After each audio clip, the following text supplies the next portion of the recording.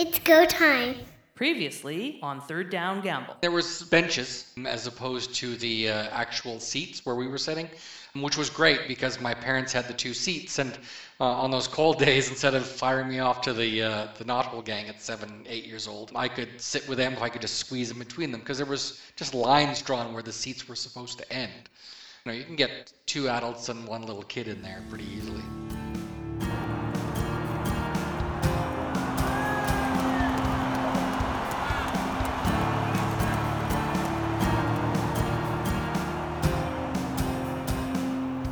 First down.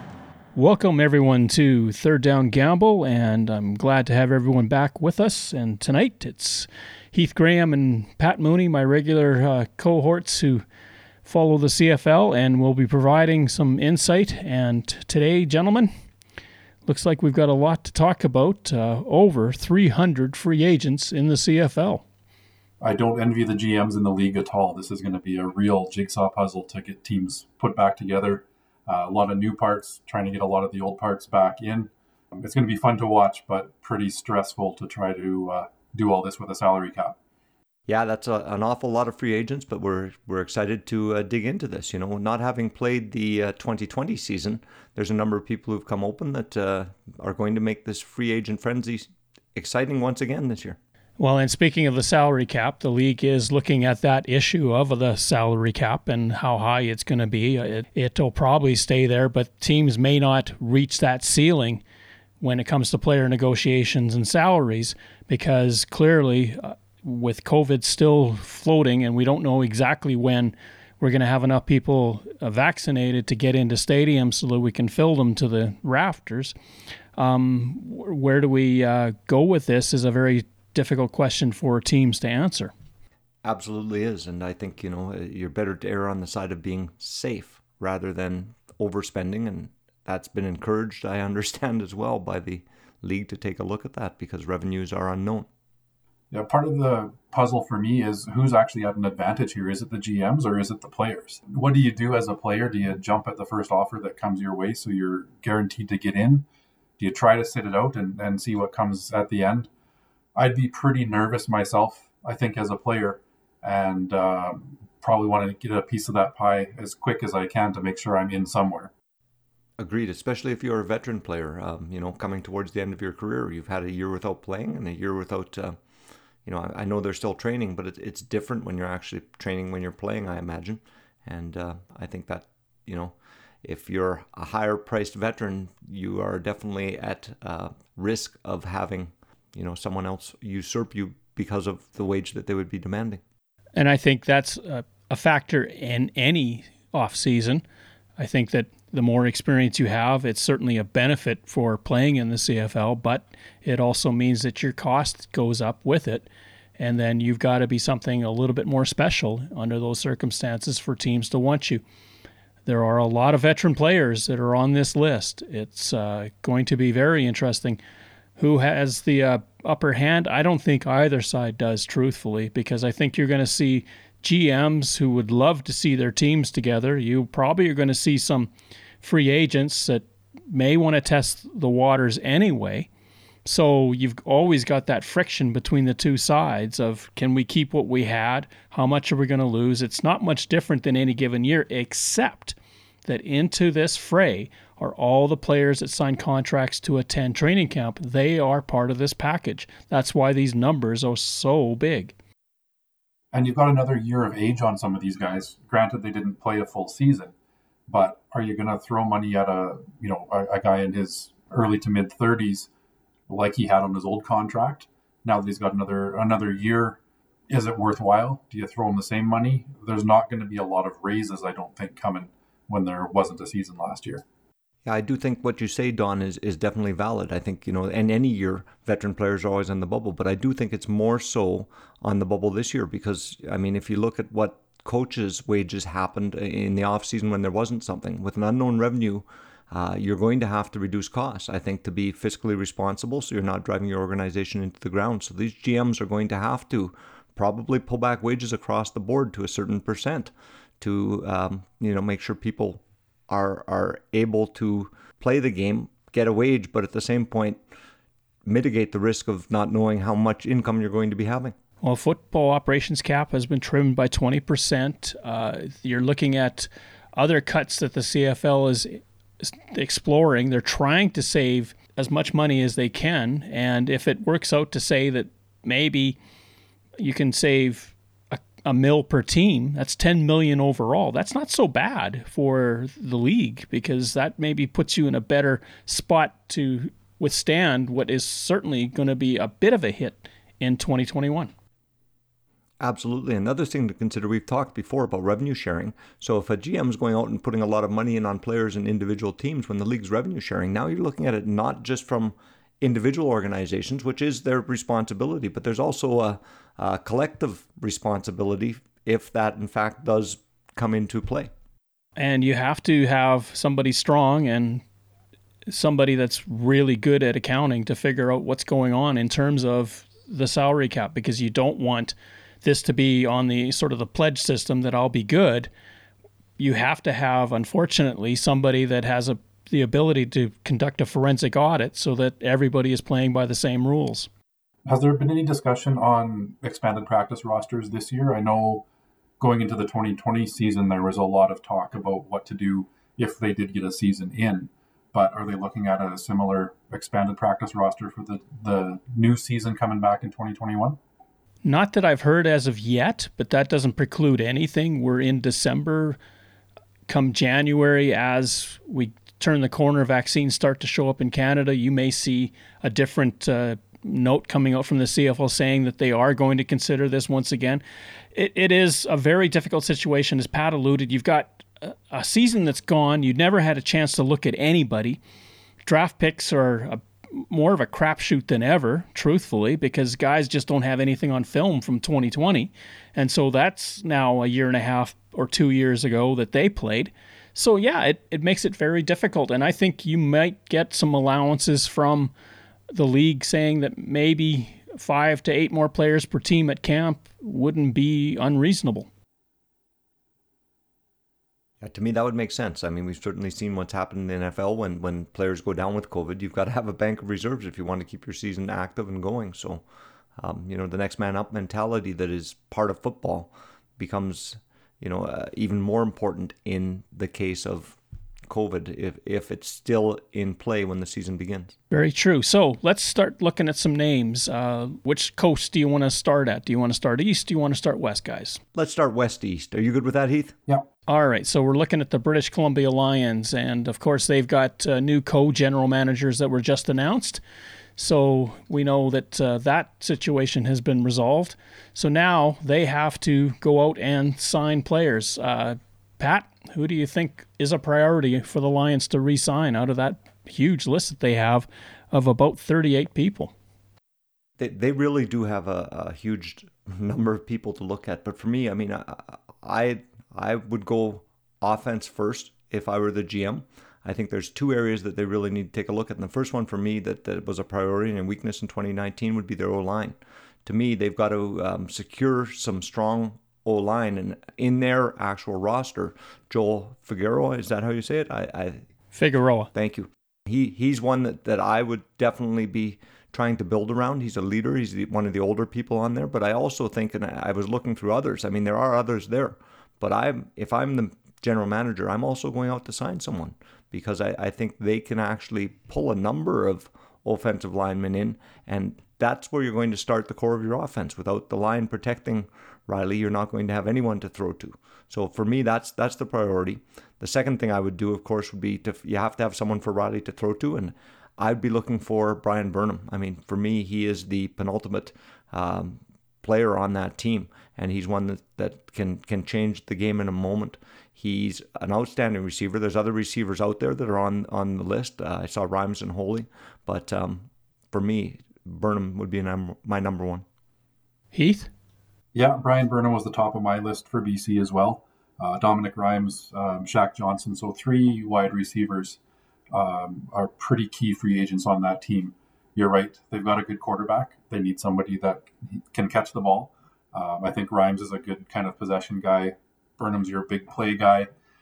Two key components on that offense. Defensive side, I think their defensive line, there's a couple of free agents there. Micah Johnson jumps out, Cameron Walker. Those are kind of the keys for me with BC. I agree with Pat. I think there's room to improve, especially offensive line. I think that poor start to the O-line led to the downfall of their previous head coach. So definitely some holes there to fill. Micah Johnson's an interesting one to me because he signed as an FA coming from the Rough Riders and never stepped on the field. It's a question I think that a lot of players have to have is, I was going to go play for this team. I came over from somewhere else to play here. Now that this has happened, do I still want to continue with that original commitment? Or what if the Riders give him a good offer coming back there? He's never played with BC, so he doesn't really have any of that loyalty with that team. Put in some good games with the Riders. Is that something that they reward and try to steal him back? Or does Calgary want him back? Speaking of the Stampeders, let's go right to them. Now, they're one of the teams that aren't as bad in terms of the numbers. They're at 34, which is a few less than what we see in BC. But again, some veteran leadership. Pat, they've got some holes that they could be filling. They do. I mean, like BC, I think they've got some key cogs in their receiving core that are free agents. And of those, I mean, I would be leaning towards Eric Rogers because he is a 1,000-yard receiver and he brings a lot to the team. I think on defense, the one that stood out to me was Jamar Wall, a DB, two-time All-Star. He's in that Sam spot, and he led the team in tackles in 2019. And I think that's someone you can build around on your team. I'm always big on offensive line. I think I'm copying Pat's notes because I had Eric Rogers circled on my list for Calgary as well.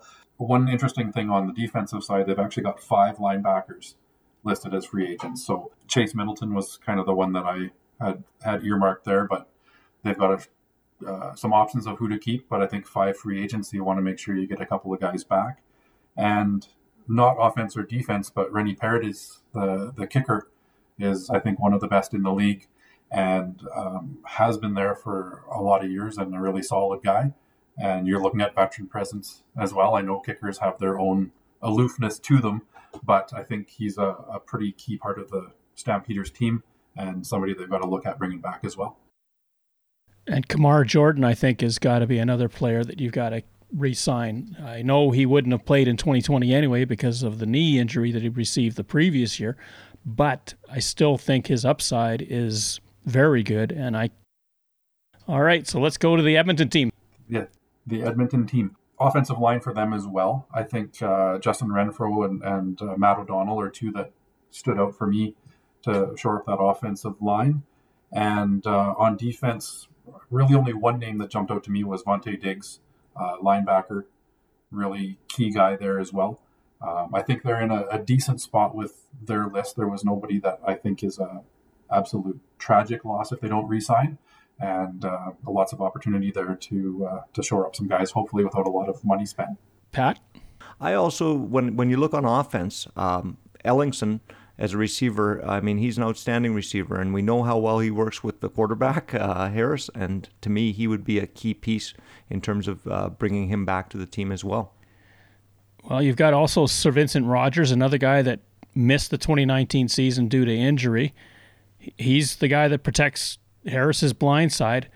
On defensive line, you've got Kwaku Boateng and Amondo Sewell. I don't see how you can let either one of those go, and my guess is neither one will probably want to go. The only thing I saw with Sewell is his age. You know, he's 33 years old. He's going to demand a big contract, and you know, that might be one of those players that gets let go because of the contract or the demand. Could very well be. Edmonton, of course, still we're waiting on their new name. I heard a new one being suggested, Golden Eagles. I kind of like that one. Keeps the EE alive. Elks and Golden Eagles probably the 2 leaders in my books. But that is up to that team to decide, and we will find out in due time, I am sure. Moving east a little bit further, we go to Regina and the Saskatchewan Roughriders. And of course, Pat, you probably have a few opinions about what they want to do. Oh, absolutely, I do. I mean, when you're from Saskatchewan, everyone's got an opinion on the Riders, and to me, I think their number one sign is Shaq Evans. I know they have other receivers in Kyron Moore and Jordan Williams-Lambert out there. All 3 are key receivers, but of those, I think Cody Fajardo had a strong connection with Shaq Evans, and I'd like to see him come back.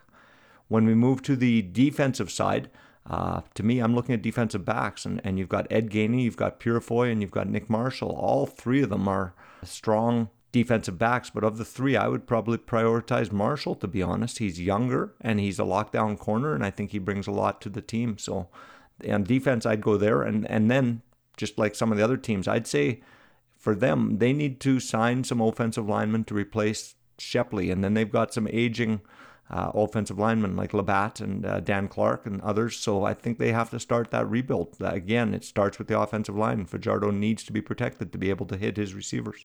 Heath. Obviously, Charleston Hughes on the defensive line as well. Pat made some good points about defensive backs, maybe going a little bit younger. I did have Ed Gainey on my list, but if Pat thinks he's too old, then so be it. But I think Hughes is really the anchor on that defensive line as well, and somebody that's worth the money and worth getting back on the. Otha Foster's another one that the team invested in to bring back. It's going to be interesting because O-line, I think Pat is on target with that. It is getting older. They're going to have to look at draft picks to help to replenish that core. And while maybe 2021 isn't going to be an issue, by 2023, they are going to be in trouble. Winnipeg, the defending Grey Cup champions for the last, by that time, it'll be 2 years. Okay, so I have in big capital letters offensive line. You've got two of the best offensive linemen in the league, in Jamarcus Hardrick and Stanley Bryant, up as free agents this year. With their new quarterback, Collaros, coming back, you got to protect him. We all know he's had some injury troubles in the past, so having those two giants on the offensive line looking out for him, I think, is key. Andrew Harris is a free agent as well. He had a monster Grey Cup. He also had a drug suspension potentially in the last season as well. So is he on the decline? I don't know. I think he's still a great running back, but to me, not as key as some of the offensive line holes. And Justin Medlock is up as well. So a second kicker makes my list of keys. I think, again, one of the top 2 or 3 kickers in the league, a really important part. And then on defense, to go with Willie Jefferson, you've got Jackson Jeffcoat. The two of them worked really well together, put a lot of pressure on quarterbacks. And we saw in the Grey Cup, they were probably the 2 key guys on defense that held Hamilton down to the 12 points. You don't have a successful running game without a strong offensive line like that, and they have a punishing running game. So Harris would be great if he was brought back behind. He's also a key, I think, as a ratio buster, and I mean, I think they would be doing everything they can, because truly he's the face of the team. When you talk about the big player there, Collaros isn't quite there yet. And on defense, I had Jeffcoat as well. So I think, just to jump in there quickly with what you had to say there, Andrew Harris is a hometown boy, so I think that's key. But Johnny Augustine, in the little bits that he played, looked really good. And you've got a couple of other options there. Nick Dembski, another kind of hometown guy. So as much as it would pain me to lose Harris, I don't think he's irreplaceable at this point. CFL players all wear a face mask for safety. With COVID-19 on our field, we also need to wear our masks to keep everyone safe. Do your part. Be a team player. Let's go with the team they beat in the Grey Cup, Hamilton. Ticats, of course, a 15-3 record and didn't win the Grey Cup. That's smarts, but I'm sure this one is on everybody's list, but Speedy Banks, I think, is a key. You talk about a face of a franchise, and to me, he is the face of Hamilton right now. And I know, interesting thing with him was he was kind of the first player in 2020 with the COVID numbers going up that said, I'm not playing this year, I'm out. Hopefully that didn't burn any bridges for him. He's very marketable, very popular, and super talented. So to me, he's the key on offense. And then Simone Lawrence, linebacker, on the defensive side. And quick question I'm going to throw out to you guys here as well is, what happens with Masoli? Hamilton, I know, wants the 2-quarterback system.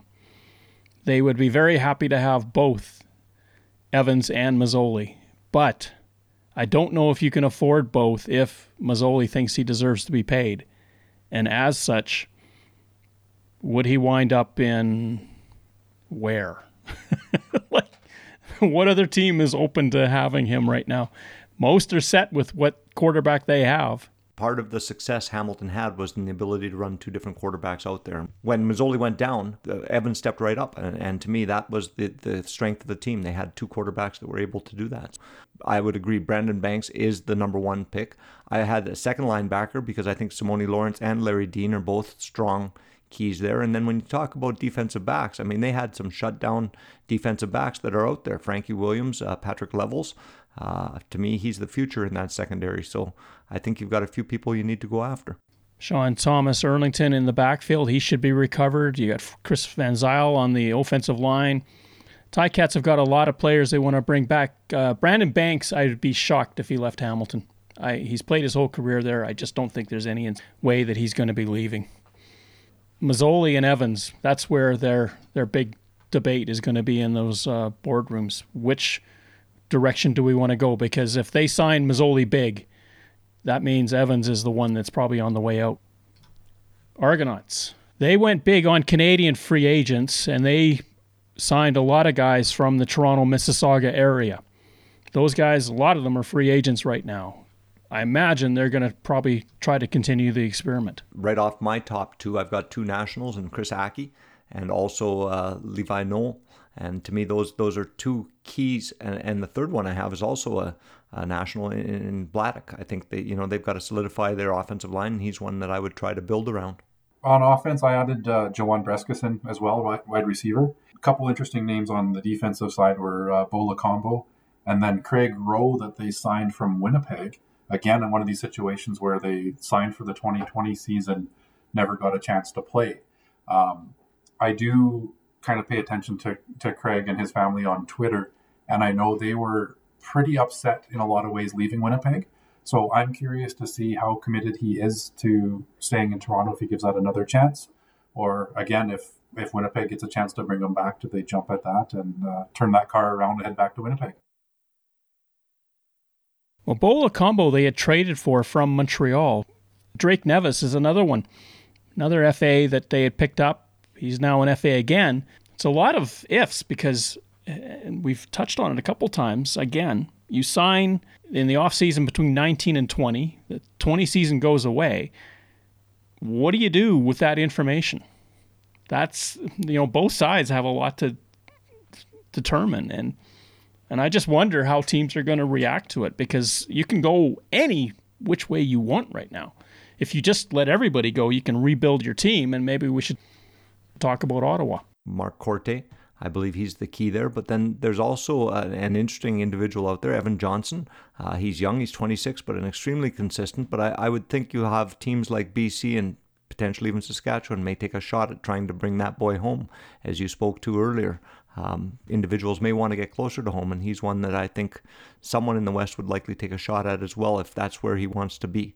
The other one on defense, I mean, Don Unumba, a veteran linebacker, a leader with great presence, and I think they would be high on the list of who they want to sign. RJ Harris is a name on the offense that jumped out to me as well, wide receiver. Brandon Dandridge, defensive back on the defensive side of the ball. And my third kicker on the list, Lewis Ward. We all know his story of his near-perfect start to his CFL career. It did tail off a little bit towards the end of 2019, but I think very, very accurate. And to me, the top 3 kickers in the league are free agents this year. And are they going to come back to their home teams? I don't think that you want to start moving around as a kicker too much. We've seen it in the league before where guys have signed as FAs as kickers in another city and it hasn't worked out. I think you go with what you know and stick with that type of success. Ottawa, of course, signing Arbuckle as their quarterback, and that's why I don't think Mazzoli would wind up in Ottawa because they've already got Arbuckle. They've already invested in him. I just don't know where Mazzoli goes. You've got quarterbacks in Toronto. You've got a quarterback in Montreal. Where do you go from here? Arbuckle, out of all the starting quarterbacks right now, I think he's the one that I would say the jury's still out. Can he lead a team himself? And if you want a strong veteran presence, we talked about Dane Evans being another one who would benefit from having Mazzoli behind, but I think both would benefit from that veteran presence sitting in behind. The only other option in my mind for Mazzoli would be Toronto. How sold are the Argos on Matt Nichols? Don, I know you can speak volumes about what you think of Nichols as a locker room guy, kind of branded in Winnipeg as a game manager more so than a star quarterback. Do they look at somebody like Mazzoli to come into Toronto that can maybe light up the scoreboard a little bit? The axiom, and I think this is the real question you have to ask, do we win with this guy or do you win because of this guy? The Alouettes have a guy that you win because of. They've got a great quarterback there, but their problem is they've got receivers that are all FAs. I saw Eugene Lewis, Quan Bray, and Naaman Roosevelt. To me, of those three, I'm probably going after Eugene Lewis. I mean, he's a 1,000-yard receiver again. He was a primary target in Montreal, and to me, he's the most important. But of the other two, I think you need to at least bring one of them back. When I look at defense, Enoch Mwamba as the most outstanding Canadian is absolutely a must-have. He's a cog there, and then I'd move probably into the defensive backfield and take someone like Hunter, who's young. He worked with Baron Miles, so I think he could be a key cog on that defense there too. I had Quan Bray, I think, slightly ahead of Naaman Roosevelt. Also had Enoch Mwamba and Taylor Loeffler. I liked this guy as a defensive back for a long time. Quan Bray, he has some legal issues that propped up a while ago that I don't know where they all fell out, but wasn't good for him at that point.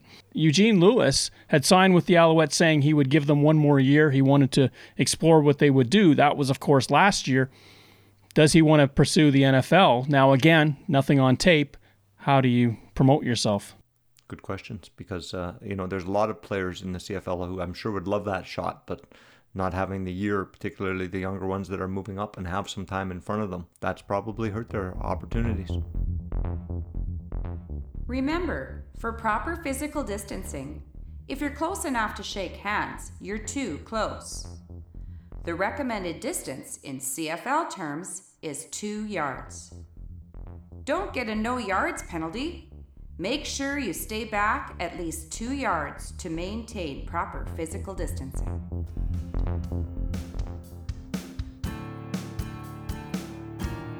Second down. Comeback 21 schedule. If you have a chance, listen to Trevor Hardy on the Waggle podcast. That's episode 239. He explains all of this. Intra-divisional games will move up from 41 to 49, and that means 8 more rivalry games. Trevor Hardy said on that podcast, this is the way the CFL is going forward. Heath, your thoughts on that move? Well, we did talk about this a couple of weeks ago, and personally, as a fan, I like seeing home and homes with every team every year. The return in 2021, I completely understand what they're going with and why. I have no problem with it this year. I think moving forward, we need those Halifax Schooners in so the math makes sense for everybody. The way it's set up this year, having 4 games against a couple of teams or one team in your division if you're in the East is going to be really tough. I think 3 is ideal. 4 is too many in my opinion. Like I said, for 1 year to get football back on the field, if this is what we got to do, I can certainly live with it. I don't disagree with Heath. I think I've made my point on our podcast previously. I agree. To see a team play another team 4 times and then potentially in the playoffs, that's an awful lot of games against the same team. And it can be great if both teams are good, but if both teams are bad, you're going to potentially lose some fans and people may not want to be there, in my opinion. I like the home and home series. I like the fact you play everyone. I do understand its travel and its cost. And like Heath, I understand in this COVID time when we're trying to reduce costs. And the one thing I'll give you, Don, is that the rivalries can become bigger, right? When you're playing each other lots, the rivalries can become bigger, but they can also become a bit weary. I'm thinking of someone who is not a fan of the CFL.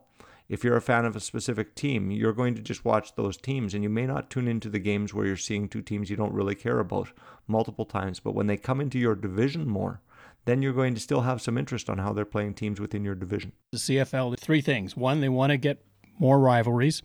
2, they want to cut down travel. It's a cost that is going up and up and up. And 3, It also helps with the players' health, because if you're not climbing on a plane to go across the country, it makes a big difference to them if they can take one of those road trips away. So that helps with their health and recovery time as well. This is not something that they're doing just because 2021 and we're in a COVID situation. This is what it's going to be like. And when Halifax gets in, mark my words, every team will play every other team 3 times in their own division, and then they'll play 6 against the other division.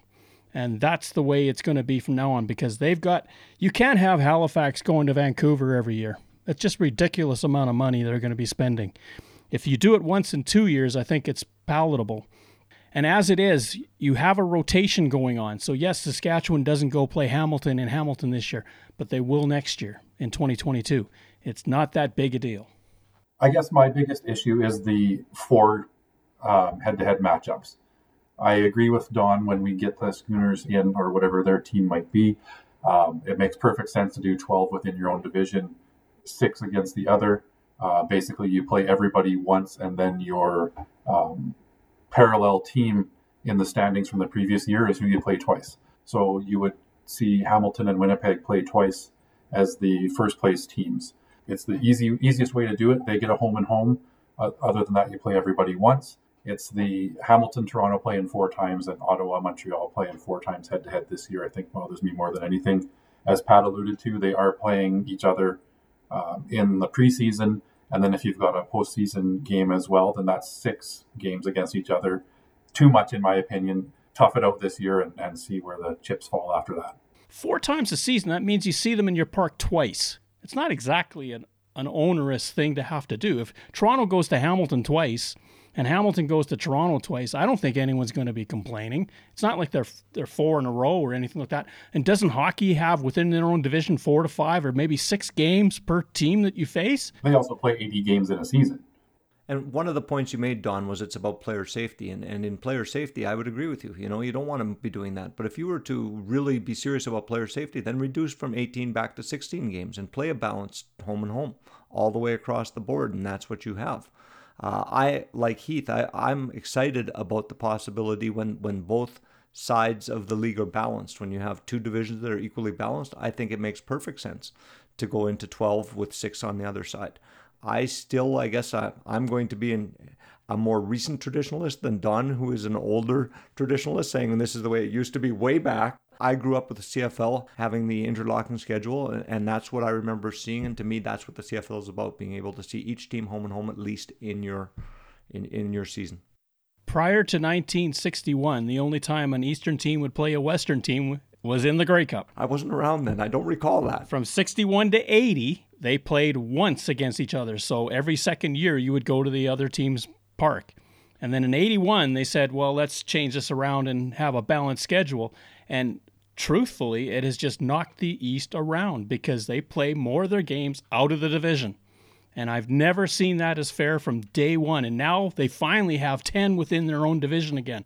I really think that will help, especially the East, get more interest in the game, because it's a much, as we've talked about, a much closer trip to get around. And if you got something happening where the fans get more involved, they start to travel, it makes it more exciting for everybody. I think that's certainly true for the fans of those teams. What Pat was kind of saying earlier that I agree with as well is, as a fan, will I tune in to see Hamilton-Toronto again over the course of the season? Not being a fan of either one of those teams, I don't know if the appeal is there as much. Certainly Labor Day weekend, as we've discussed, is something that we're all very passionate about, and we'll definitely tune in for those games and the return game the following week. 4 times is a lot. And if you want to throw back and talk about old school schedules, try growing up as a Bomber fan where you never knew if they were in the East or the West. They bounce back and forth depending on how many teams were in the league. Yes. Yeah, with 8 teams or 9 teams, right? And then we throw a U.S. expansion in there. And I was lucky enough in my childhood to watch the Bombers win Grey Cups as both an East representative and a West representative. Whatever I've got to do to help get that Halifax team in place, if they need me to buy some merch, sign me up and let's get them in there. I'm with you. I want to see the Schooners play. I hope once COVID is over and there's some government spending that's going to be coming available for infrastructure, that maybe one of the things that comes available is a stadium for the Schooners to play in, and maybe by the middle of the decade, they are on the field and ready to go. I think that would be fantastic. And there's no doubt that a 9-team league is a scheduling nightmare. No doubt about it. To Pat's point about the 18-game schedule, the 18-game schedule was a change when they dropped 2 preseason games. They used to play 4 preseason games, and they said, well, wait a minute. The players didn't like the 4. Well, why don't we just make them count? So they still play the same number of games, 20, including preseason. Now the 2 more count. So that's where that change came from. And you're looking at the NFL, and they're moving to 18. They got partway there this year. I'm sure next year in 2021, they're going to get to an 18-game schedule. If you can get a 10th team, the math gets so much simpler. And it's also an opportunity, I think, to increase your revenues, right? When you're in regular season, the games count. I mean, that's why they went from preseason. People don't show up in preseason the same way. Increasing the number of games is also about trying to increase revenue, and certainly a league needs to do that to stay afloat as well. I guess we'll see, we'll find out what viewership is like over time, and I think, they say the CFL is going to be here. Well, I think if viewership goes down across the board, they're going to have to take a look at it. Viewership is always greatest in the markets where the 2 teams are from, by far. And then you get a spillover effect in that division and then to the rest of the country. The team that bucks that trend is usually Saskatchewan. You count that anomaly out of the equation. A Calgary-Edmonton game is massive in Alberta, but probably isn't in Quebec. It will catch the casual observer. And the one thing that we talked about way back, remember, was this whole business of sports betting. Well, if that gets enhanced, you're going to see a lot more eyeballs watching that game. Absolutely, Don. We've talked about betting before, and I think that is a big part of it. It's an opportunity for the CFL to increase viewership. To me, if Montreal's coming out to Calgary and I'm a Saskatchewan fan and it's impacting our divisional standings, I'm probably going to watch that more. I'm a CFL fan. I'm still going to watch everything. That's why we're in this podcast, because we love the league. We love to watch. But I'm not sure every casual fan is in that situation. I don't see the problem here. The only thing that changes is that every once in a while you don't see a team come to your park. I don't see that as a major problem. Bigger issue to me, and I think the CFL is getting this right. You've got to control your costs, and a Toronto-Ottawa, Toronto-Hamilton, Montreal-Ottawa, those are huge games in those markets. And there are a lot of people in those markets. That's millions and millions of people that are available to you as eyeballs to watch the game on TV. Much bigger than it is out west. So if you get more games within that group, you're going to get better ratings. And the West will be quite happy to play each other and get better ratings over here. I don't know that if you point to the CFL schedule, if you see that a Calgary in Montreal game is the highest rated game of the year. Both teams were good last year, but was it your highest rated? Probably not. I would think Calgary-Edmonton probably outdrew them. I would argue that, yes, that may be the case, but in a given year where you have, Anthony Cavillo and you're going to watch some of the superstars with Doug Flutie, I want the opportunity to see those people in my stadium in a given year. Those are the superstars of the CFL, and they do draw me. So, yeah, I may still watch them on TSN, but I do want the opportunity to see some of these stars from across the league in my stadium as well. And if, as someone who loves the CFL, it takes someone away from what I pay my season tickets to see those marquee players play. I think it's the right thing to do. I think the more games you get within the division, it helps. It would be great if there's parity across the league, and you're certainly hoping for that. But let's use the example, if Calgary's a team that's going to perpetually lose most of their games for a season or two while they're rebuilding, I question how will that impact people's ability to want to see those games. Well, it'd be no different than if they were 2-16 now. How excited would you be to go see them play? I don't see the problem. Problem is they might come to me 4 times or 3 times depending on which league they're in. The max you'd see anybody in the regular season is twice. Or in your park, yes. In your park, yes. But you're going to see 4. So watching them on TV, doing the things that bring someone together up to 4 times, plus the preseason, plus the playoffs. Well, I mean, they're not making the playoffs. They have that record. Let's be honest here. I guess what I would like to see this year is one of the teams run the table against the other in those 4 games and see what kind of impact that has to the division standing. CFL players all wear a face mask for safety. With COVID-19 on our field, we also need to wear our masks to keep everyone safe. Do your part. Be a team player.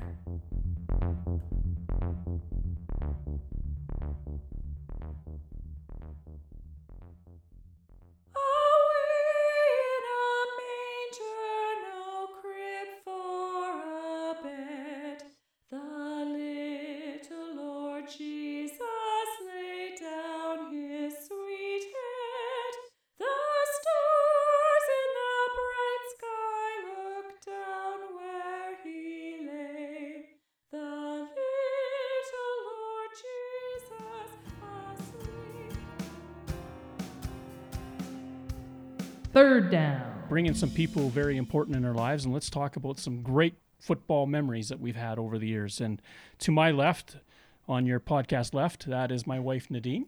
Hello. And to my left, I have Shelley, my wife. Hello. And Heath has brought his little furry friend. This is Linnaeus, if you hear any cat noises in the background. He is available for adoption. Support your local shelters.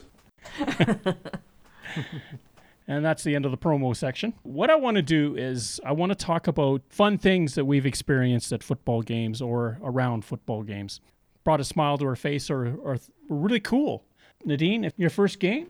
My first really exciting football game was the first game I went to with Dawn at Taylor Field at the time. And that was just exciting because he is such a huge football fan, and he had his whole routine down. So it was a very distinct pattern. We got there really, really early, and we get there and there's literally nobody in the stadium other than us practically.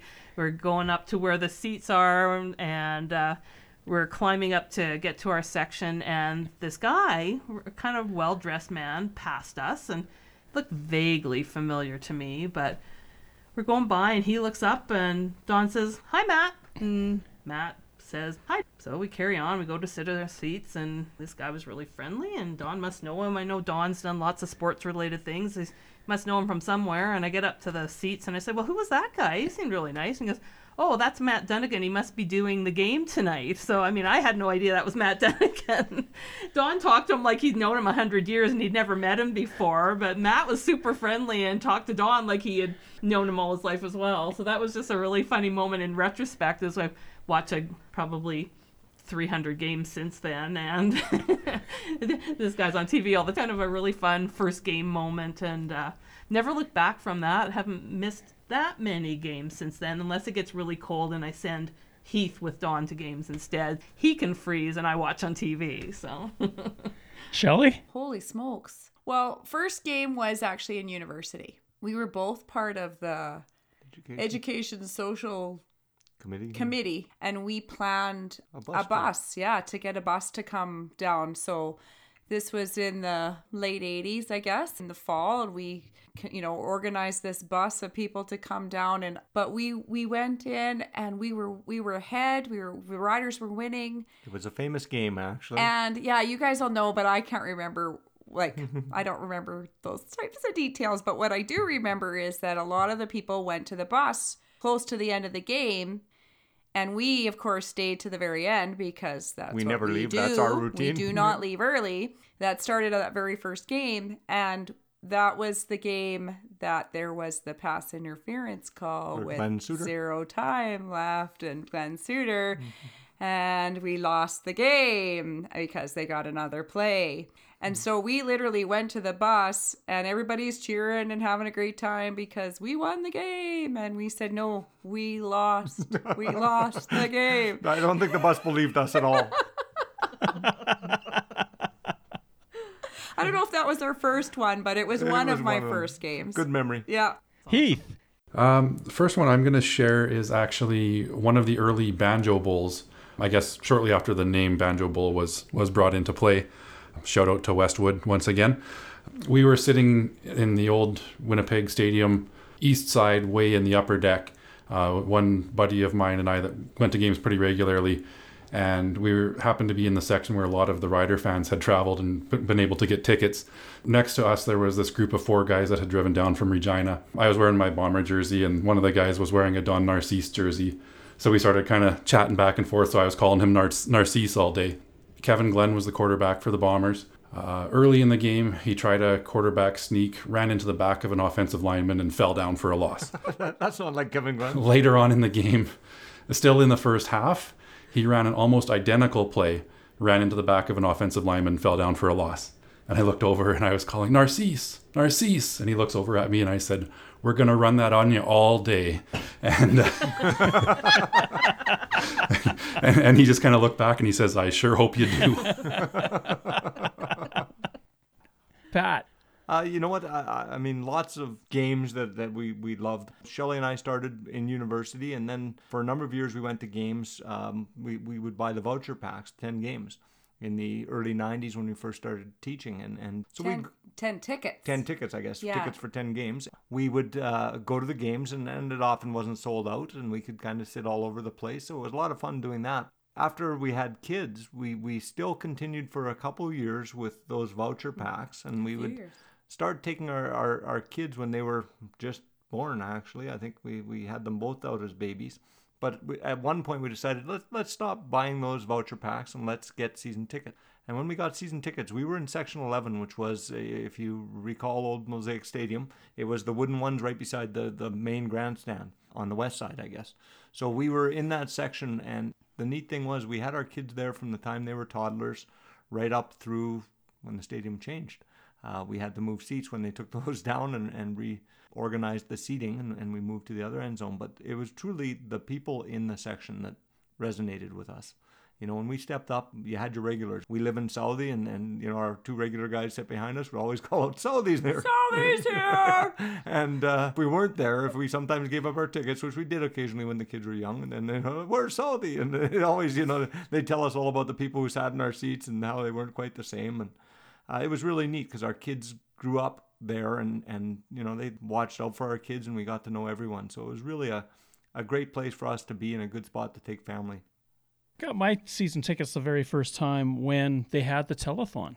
My tickets were as high as you could go on that second deck. And I loved it up there because you could see the entire universe in front of you. There was nothing that you couldn't watch. So I always enjoyed those tickets until one year I blew out my knee.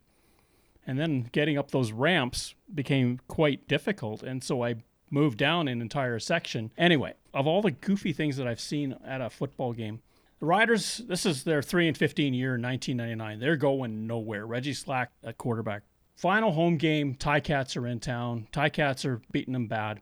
Gaynor, at that time, used to ride a bike around the stadium. Well, during this TV timeout, in the fourth quarter, Gaynor gets out there on his bike. He's going past the Tiger Cats huddle. Joe Montford steps out, knocks him off the bike, grabs the bike, and takes it for a joyride. I thought it was one of the funniest things I've ever seen. Here's a pro athlete in the middle of a game having the wherewithal to do something funny. Our girls used to love Gaynor, right, Jill? That was part of when they were toddlers, how we kept them engaged. Jill, you want to tell them? Oh, I mean, it would be, you know, first I packed the backpack with all the appropriate snacks that I spread out over the course of the game. And it would be the timeouts we'd be watching Gaynor, or I'd be pointing out what Gaynor's doing, or then the cheerleaders. Well, let's watch the cheerleaders now. And, oh, what's happening over here? Let's look at this. And when we were in Section 11, it was always an event just to go to the bathroom. And it was, you know, like taking these little ones, but they were so excited to be there. And what was really fun in Section 11 too was that the players would run down at the start of the game, and they would run down to the end, and a lot of them would play to Section 11.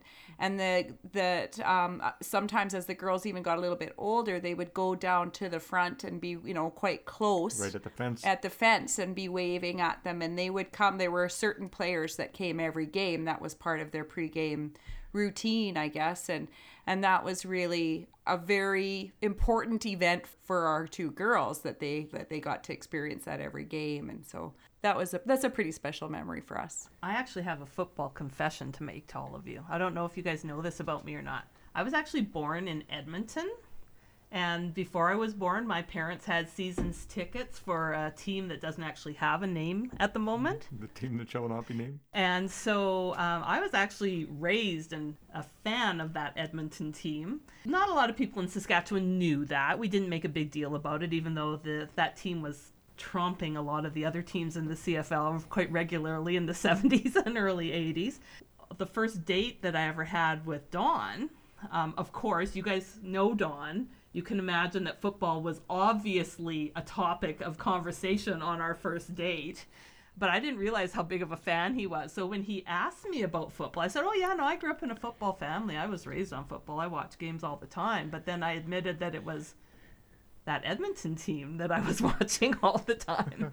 So, you know, it's really quite a testament to what a good match we are, because we actually survived that first date, and you're married. but of course, it did require a conversion. Now, in some families, that has to be religious. Well, in this family, it's religious too. It's just a different religion. It's like that rider religion. So there was a conversion before the eventual engagement and marriage actually occurred. So now you know the truth. And my father and brother are still firm Edmonton fans. Absolutely. My brother lives in BC. Dad's here. My dad's been here for 40 years.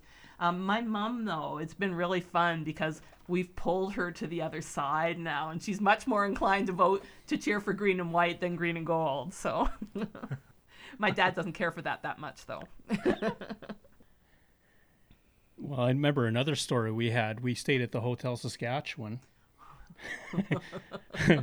And the Riders the night before had beaten Calgary in overtime, 43, I think, to 37. The night that we stayed there, we stayed there after the game. Unbeknownst to us, the Stampeders were staying in the hotel that we were staying in. We go down to breakfast, and there's a lot of these big men around, and I'm thinking, holy crap, these are the Stampeders, and we better get out of here because we're wearing our Rider gear. We get our stuff, we go to the elevator, and 3 people climb in with us, and it's Romby Bryant and the defensive line coach climb in with us, and we're in there with our little Rider cushions and, cushions. And hats, and they're all looking down at us and sort of grunting. These guys, I mean, when you get in an elevator with 3 football players like that, like, you realize how big those guys are. So the nice thing about it was they were super friendly, super polite. Yeah, really but nice. To break the tension, I just finally had to turn and say, tough game last night, eh? And they went, oh yeah. Turned out to be really good to us on the way down. We survived the experience. They could have eaten us alive. No one would have been the wiser. We've been in a few different stadiums over the years that it's not even the Riders that are playing, but there's a CFL game, and so we've gone just to experience the stadium and the atmosphere. And when we've done that, we've always worn our Rider gear, right? And it's amazing how you're greeted. And anyone, like, you go into a stadium and you see many different types of jerseys off, and people are just fans of the league and are, especially in the summer, I find, when people are traveling and they're just there to enjoy the experience, and people are, hey, your team's not even here. Oh, that's okay. Like, it's not a problem. And we love the CFL. They're just having fun, right? And enjoying the league. Yeah. I've had great conversations in Winnipeg Stadium with the Rider fans too, and just I always we get joking back and forth and a little bit of jawing about the game and stuff, but I always at the end say, I'm glad you guys came. Thanks for coming. It makes the day, right? It's such a fun experience, and now that I've been in Saskatchewan now for over 7 years, I still say strongly that I don't really care for the team, but I love the fans. It's always been a great atmosphere, and no matter what you're doing, there's people that will take it too far, no matter what city you're in, but the very vast majority of people are so great and so welcoming and just are there to have a good time and support the league. It's always been a fun part. I do have a mascot story to jump in here as well. There was a game in Winnipeg, so of course they have famously Buzz and Boomer, the 2 mascots, and there is a Green Drop lawn care service in Winnipeg, always was one of the game sponsors, so there's the Green Drop mascot running around that looks kind of like a green Hershey's Kiss, if you will. And part of the enjoyment of that game is watching Buzz and Boomer beat on poor Green Drop throughout the game. There was one game where Buzz was running around on a quad and literally bailed off the quad to tackle Green Drop. And I saw him land pretty awkwardly. And I said to the person I was with, I said, I think he trashed his knee. And sure enough, the rest of the game, he came back out and he always rode around on the quad for the rest of the game. He didn't get back on his feet. I did talk to a friend of mine in radio a couple days later who knew them and said, yeah, he basically tore like two knee ligaments, but managed to get back on the quad and finish the game. So sometimes the mascots are as tough as the players. Ouch. One of the other games that resonates with me, it was in 1995. It was October, and I looked it up, October 18th of 95, which is when the Riders were trying to pack the park. It was before the 95 Grey Cup. We went to that game. Shelley and I went, and we had extra tickets, so we took my dad and my uncle along. And you guys know that we're teachers, but my dad and uncle were also teachers. And football coaches. And football coaches in Saskatoon, did a lot of coaching at different levels. And anyhow, it was quite an interesting game. We sat down, and I believe it was 55,400 and some fans were there. Set the record for Taylor Field attendance. And so we were happy to be part of that. But just not long after we sat down, all of a sudden from the side, we heard someone yell, "Mr. Mooney," and Shelley just killed herself laughing because she said she was watching all three of us, and we're all teachers, so we all turned to look because nobody knew which Mr. Mooney was being referred to. You hear this, "Mr. Mooney," and three heads snapped. It was so funny. I just howled. It was really, really good. And I think it ended up being for you, which they were laughing, and it was like, oh, it's the young guy that's barely into my career teaching. Yeah, that's getting called, and not the two that were, years of knowing people and such.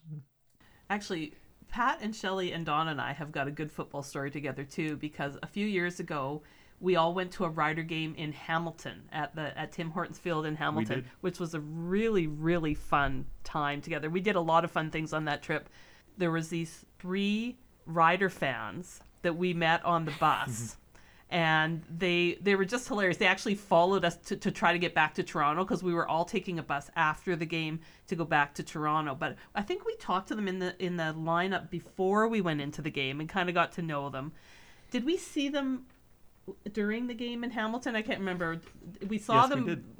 They made it on the big screen. They actually made it on the big screen during the concert. It was part of the concert. They made it on the Jumbotron in Hamilton, right? They were doing the first down symbol in unison, right? And then we saw them they were on the same bus as us leaving the stadium. So we were chatting with them, and they were following us because they weren't sure how to get to the bus depot to take the bus back to Toronto. But my favorite part of the story is a week later after that game, we'd finished our touring. We were all in Toronto together. Then Dawn and I went on to Montreal to go to another game in Montreal. We come back because there's a game in Regina on Saturday. We're at the football game on Saturday, and wouldn't you know it, the same 3 guys ended up on the Jumbotron doing their first down motion on the Jumbotron in Regina. So it was just like this traveling pack of Rider fans that kept crossing paths. We didn't know those kids from Adam, but they were so funny and such characters, and to see them, and I think we saw them on TV when we watched the game afterwards. They not only made it on the Jumbotron, but they made it onto TSN for the game coverage too. So that was just so funny. It's just like, and it doesn't only have to be Rider fans when you're traveling to those other games that you have that connection with too, because CFL fans are CFL fans, and they love that you travel to their games in other cities. Like you were saying, like people are so congenial, and it's fun to see the parks and stuff. But just prior to having kids, the only experience, like we've never really had any really bad experiences with fans, but certainly we had season tickets for a couple of years right out of university in the university section back in the day, and there were some interesting fans at those times. Oh yes, a little bit too much liquid refreshment. Well, especially if you're there to watch the game, like that's it. I mean, you want to go and have fun, but if you actually want to see the game and the other activities completely, make it impossible for you to watch the game, that I do find annoying sometimes. It's like, I'm here to watch the game. Enough of this. Well, and I guess that section was dedicated to those people. Kind of like I think that Pilsner zone now, right? That yeah. You know what you're in for when you go to that area. The first time I think we went to a game in Hamilton, and we were coming from Toronto, and we got to the bus station, but we didn't know which bus to take. And there was this guy sitting there with a Ticats jersey. And he kind of looked over at us, and he immediately knew we were lost because we had the deer in headlights look. So he said, okay, I guess you're going to the game, because he saw the Rider gear. And he got us onto the bus. We went to the game. After the game, he sought us out, made sure we got on the right bus again, got back to the Commons place where you get onto the bus to go to Toronto.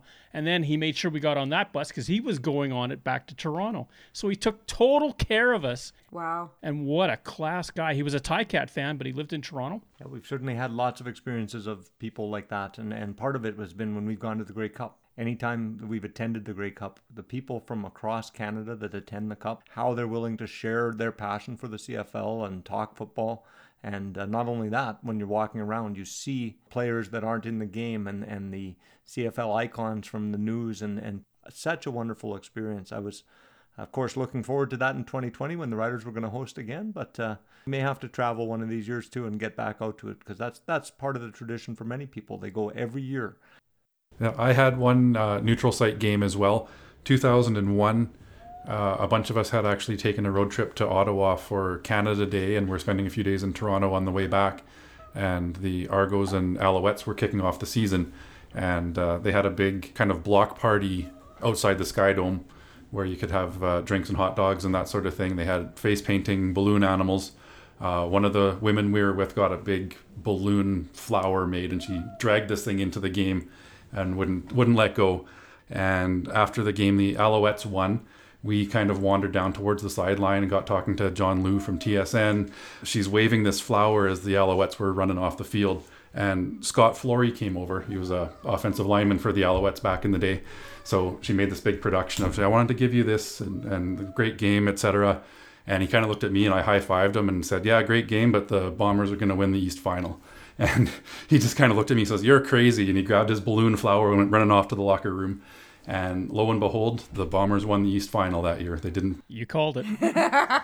Didn't quite finish the job, but I thought about that moment for the whole rest of the season that I one-upped them on opening day. Oh, we've had a lot of fun going to games. We've met a lot of great people going to games. I'm so looking forward to 2021 with player signings going on left, right, and center. It sure seems like we're going to be back to football this year. I'm looking so forward to it. There could be a lot of change at the top. It could be the same two teams back in the Grey Cup. No one knows until we get going. Things could definitely be different this year, and we as well are looking forward to it, because part of, as I mentioned before, going to the games is getting together with family and friends, and that's always an opportunity for us to see you guys at the games when you're there, and also for our kids and son-in-law, they come to the game as well, and even people from across the province that we know. It's just a great place to gather, and I'm looking forward to when we can return to the stadium.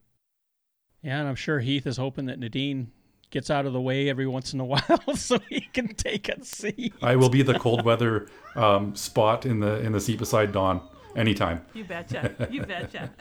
Well, we got to sit in those new seats that I've got because we haven't been there yet. That's right. Yeah, we got those seat improvement, and we don't even know exactly where they are until we put our bums in those seats. But as soon as we get back in the stadium, there is not going to be a bad seat in that stadium, because at least you're there and you're watching football. Right. Well, it's looking promising now, so hopefully by the time the season kicks off, we'll be ready to get people back in the seats. Thank you for listening to our show. Third Down Gamble is hosted on Podbean. Third Down Gamble can be found on Apple Podcasts, Google Podcasts, and Spotify. Follow us on Twitter, where our handle is @ThirdDownGamble. Join us again next time. The Third Down Gamble Podcast. Audio worth watching.